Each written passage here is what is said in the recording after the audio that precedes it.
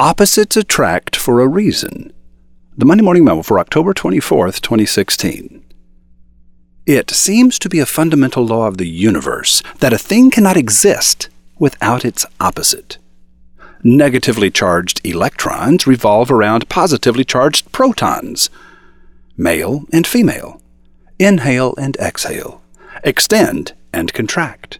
Seed time and harvest. Every good thing exists in a state of duality. A voice spoke into the darkness. Let there be light. And the first duality was born. Darkness didn't go away. It simply met an opposing force.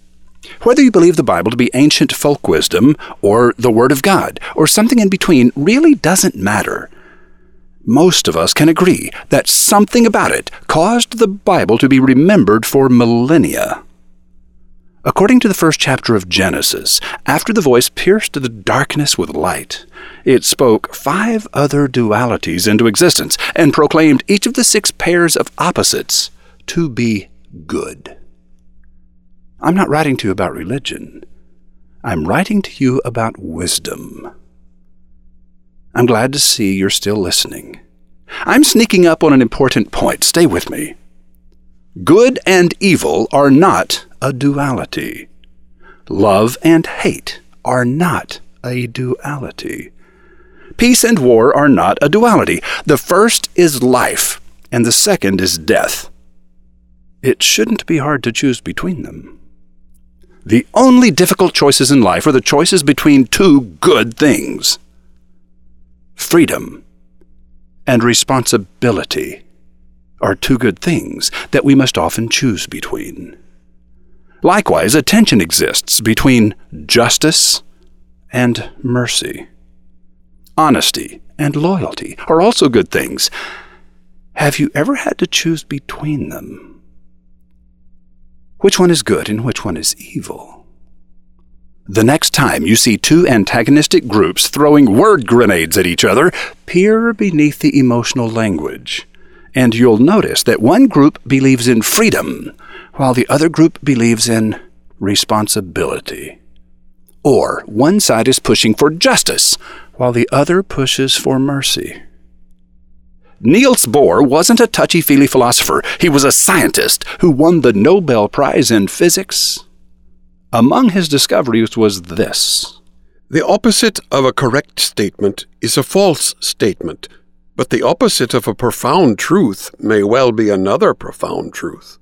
Stanislaw Lek said it this way. Proverbs contradict each other.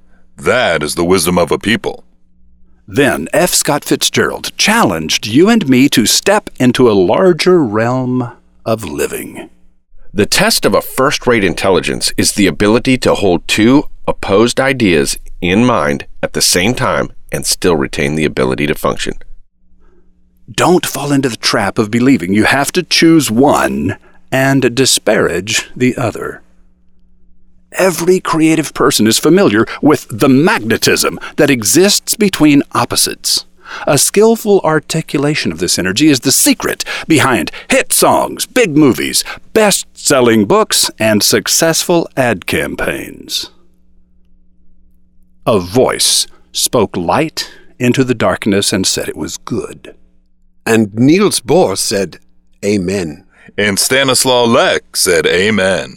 And F. Scott Fitzgerald said, Amen. So please tell me, if you will, what say you? Roy H. Williams. Ronald Tabachnik is an overload expert who helps employees of companies like FedEx, Teradata, and Audi clear their mental swamps of clutter by teaching them how to separate important details from unimportant distractions. Do you need greater focus and peace of mind? If so, join our own roving reporter Rothbard at MondayMorningRadio.com as the Swamp Doctor faces off with the king of the mental swamp. Tabachnik versus Rothbard. It's the matchup of the century.